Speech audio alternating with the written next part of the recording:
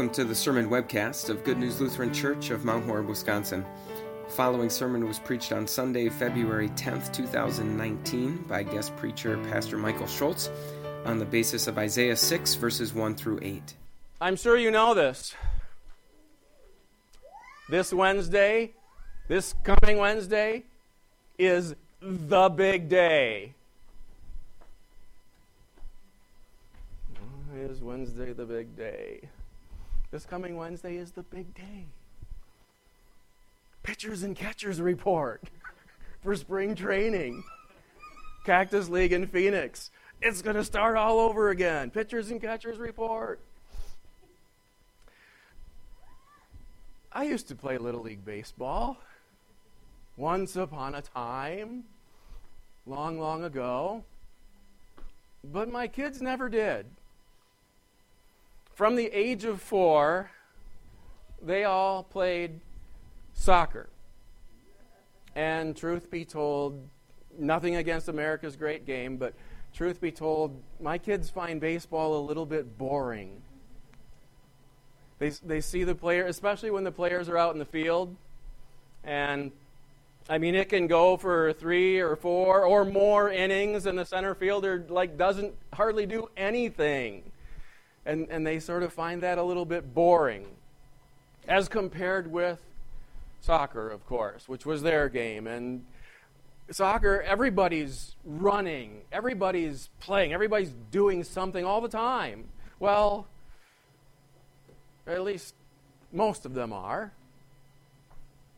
The 11 players on the field are very active, but not the ones on the bench. They're still just sitting there. My wife and I attend a Lutheran church called Trinity Lutheran Church in Waukesha, Wisconsin. They have for a Lutheran church, they have a rather large elementary school along with the congregation. The other day, we stopped in at a 3rd and 4th grade boys basketball game in the gym, and 5 young boys were out on the basketball court, and I looked across the gym, and I could hardly believe my eyes. There were like 15 other boys on the bench. I'd never seen a 3rd and 4th grade boys basketball team that big, like 15 kids sitting on the bench. But my wife reminded me, she'd been at a game or two before, she reminded me that the coach usually gets them all in to the game at some point. They'll all get in. Everyone plays. Everyone plays. How do you suppose that particular concept plays out when we're here in God's house? That concept of, not everybody, people aren't going to stay on the bench, everybody plays. How do you suppose that concept plays out when the theme for today's worship service has this somewhat specific topic of the Lord calls and sends out his messengers? Right on the front of the bulletin for today. Sent, right there in the children's devotion. Sent. How do you suppose that plays out? Does everyone play? I think it's truly a topic that it's easy to go in the direction. I mean, here we all are. This is what church is about for today. It's sort of easy to hear about that topic and think to yourself, well, yeah, that's nice. You really should talk about that once in a while. That's a good thing. You might even think that it's necessary. Being the Lord's messenger and all, right? Sure. But maybe that's not something that every last person is cut out for. Maybe that's not everyone's thing. That talking to other people, being sent by Jesus to serve him. Maybe that's not everyone's thing. I want to assure you right now that what I'm going to do in the sermon, I had no consultations with Pastor Bauer before the children's devotion, okay? I didn't talk to him. Maybe that's not everyone's thing. What if I turn my back? And I'll close my eyes. I'm sorry, I got to watch the microphone. I'll turn my back. You don't have to do this for real, okay?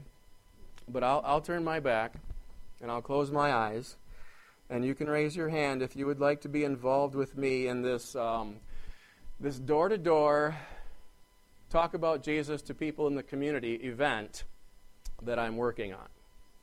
How do you think the hand raising went, or how would it have gone if I said you really should do this? I think I know how those things sometimes go, because myself included. You know what happens when it's volunteer time, just like the kids heard this morning? Especially when it's one of these things that we're talking about right now, like sent, going out to speak for Jesus. When it's hand-raising time, I think I know how that goes sometimes. Just from my own experience, it's like your head just tilts downward a little bit. And you're sort of looking to the left and the right and seeing if anybody else is raising their hand, and sort of waiting for the awkward moment to pass. And maybe you sort of raise your hand like that, and if he saw you, fine, but if he didn't see you, that's fine too.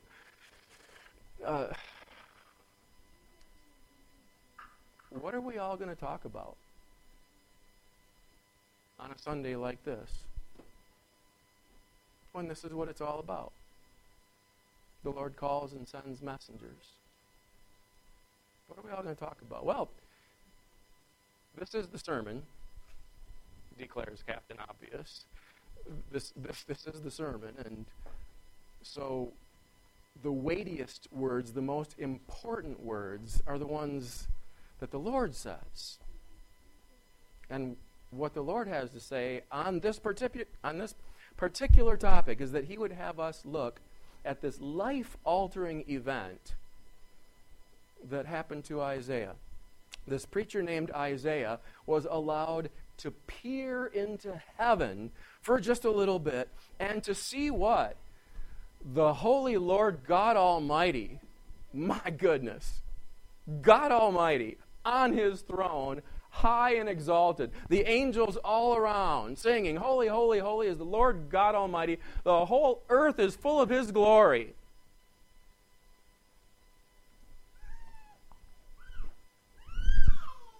I'll say that again.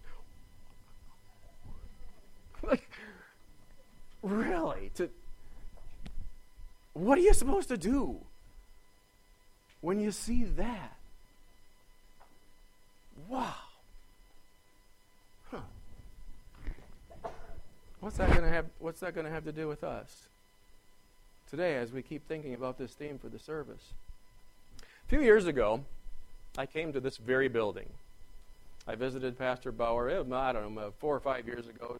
We had some business to talk about. I came over here. And so this week I was trying to remember what the ceiling was like in this room. And I did remember it correctly.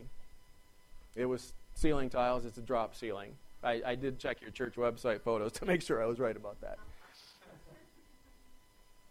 You know what's behind those ceiling tiles? It's not just wiring and air ducts and metal trusses. If we started peeling back those ceiling tiles, there'd be this scene. This scene that Isaiah saw. This God right there. Granted, you and I have never seen the vision that Isaiah had. But there isn't a day that goes by that this isn't who God actually is. That he is right there above us. This very God, just like he's described in this vision of Isaiah, that's who God is. He's right there above us. This holy God, in all this majesty and splendor that just made Isaiah melt, this holy God isn't just 15 feet above Good News Lutheran Church. He is 15 feet above the baseball field, 15 feet above the soccer pitch. He is 15 feet above the state capitol building. He is 15 feet above the farmer's field. And 15 is just a number I pulled out of the sky. This God, just like this, is present everywhere in the universe. And he is as holy, as holy, as holy can be.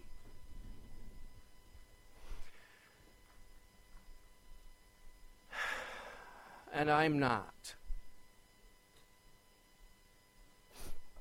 That's what smacked Isaiah in the face. He is as holy as he can be, and I'm not. And I have to join Isaiah in that thinking, and you have to join Isaiah in that thinking, because there's no way that we don't have to make that same confession. We exist, we live before this holy God, just like Isaiah saw him. The holy God, high and exalted, seated on his throne, all the angels around him praising him. He has known my every thought. That God has known my every thought. He has heard my every word. He has seen, with perfect clarity, he has seen that I don't stick out as being different from the sinful crowd. He sees that I have blended right in with the sinful crowd. When I'm working on sermons, this is just a personal thing for me. It's not any kind of rule. When I'm working on sermons, I try not to use the word imagine, just because it can so easily be overused. I mean, you can say imagine this every sermon that you write if you wanted to. So I try to avoid it. It tends to be overused. But in this particular case, I couldn't even use it if I wanted to, because there's nothing to imagine. It wouldn't be the right word. Like, imagine you were Isaiah and you saw this fantastic. It wouldn't be the right word. Because this is reality. This God in the vision of Isaiah 6, we live before him, we exist before him every day. It's like our entire lives are an Isaiah 6 event. And we, being who we have been, we being who we are, how can we not be destroyed? Just like Isaiah thought. Woe to me, I am ruined, because I'm standing before this holy God. How could we not be destroyed?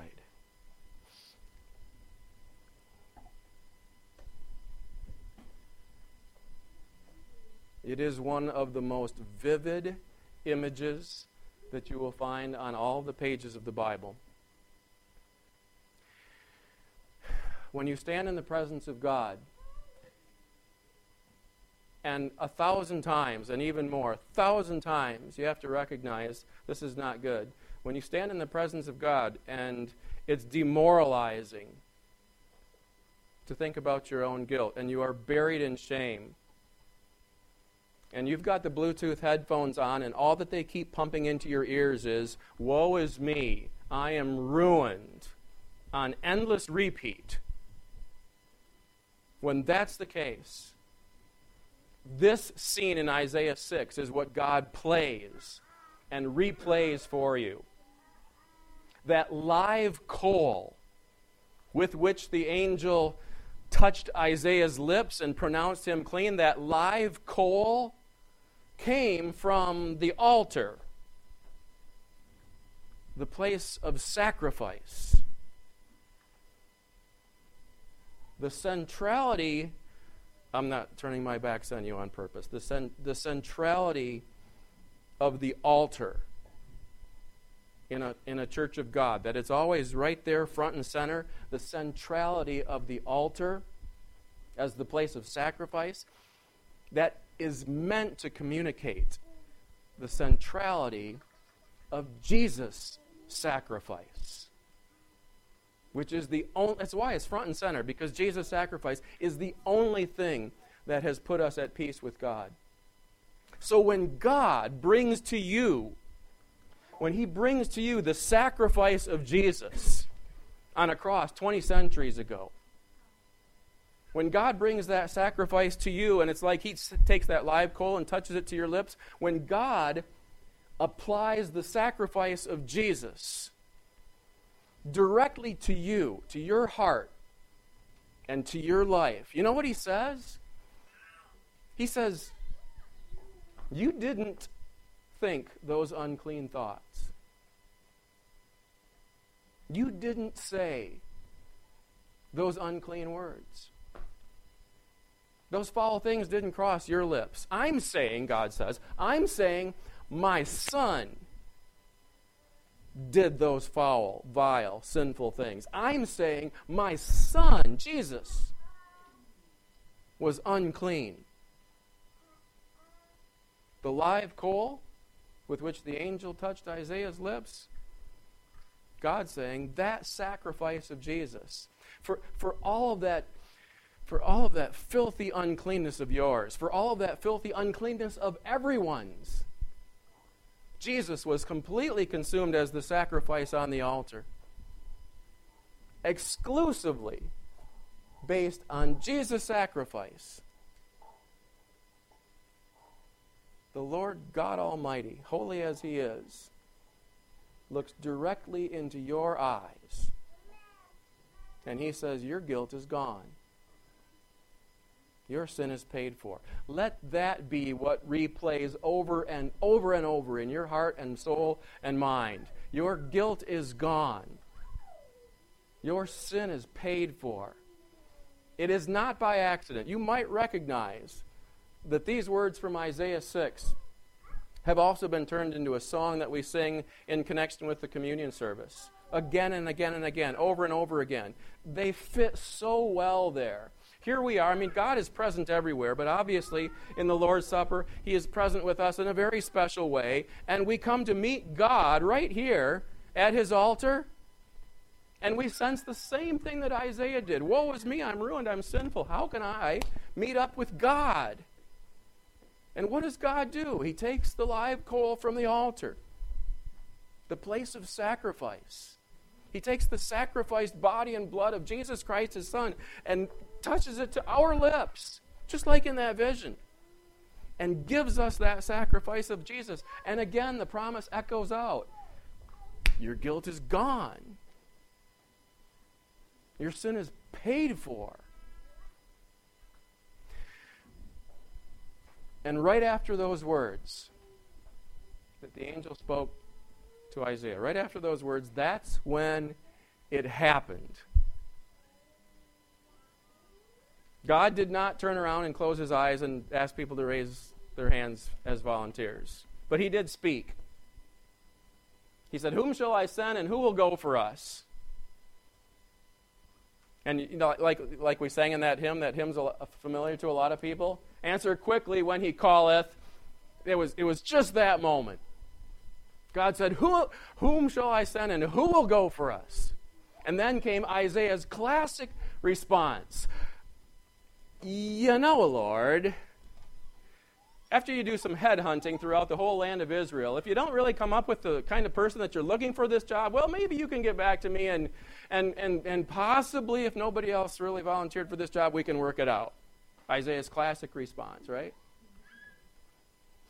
Whom shall I send and who will go for us? Isaiah's classic response. I don't know if I'm really cut out for that one. That's just a little bit outside my comfort zone, Lord.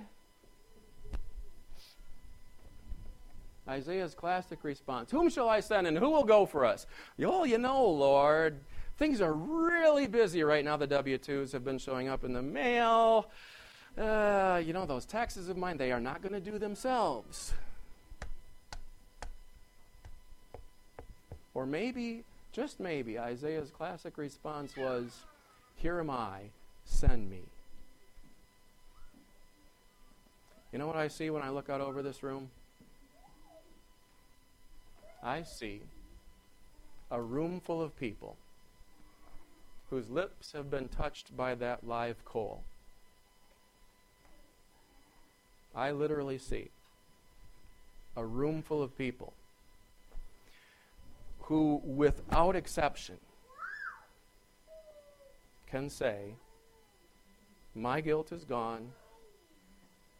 My sin is paid for. You know what I see when I look out over this room? I see a room full of Isaiahs. A room full of people who will answer the Lord's call. Because it's God's forgiving love in Jesus Christ that clears the bench and makes it happen that everyone plays. Amen. Thank you for listening. For more information about Good News Lutheran Church, visit www.goodnewslc.org.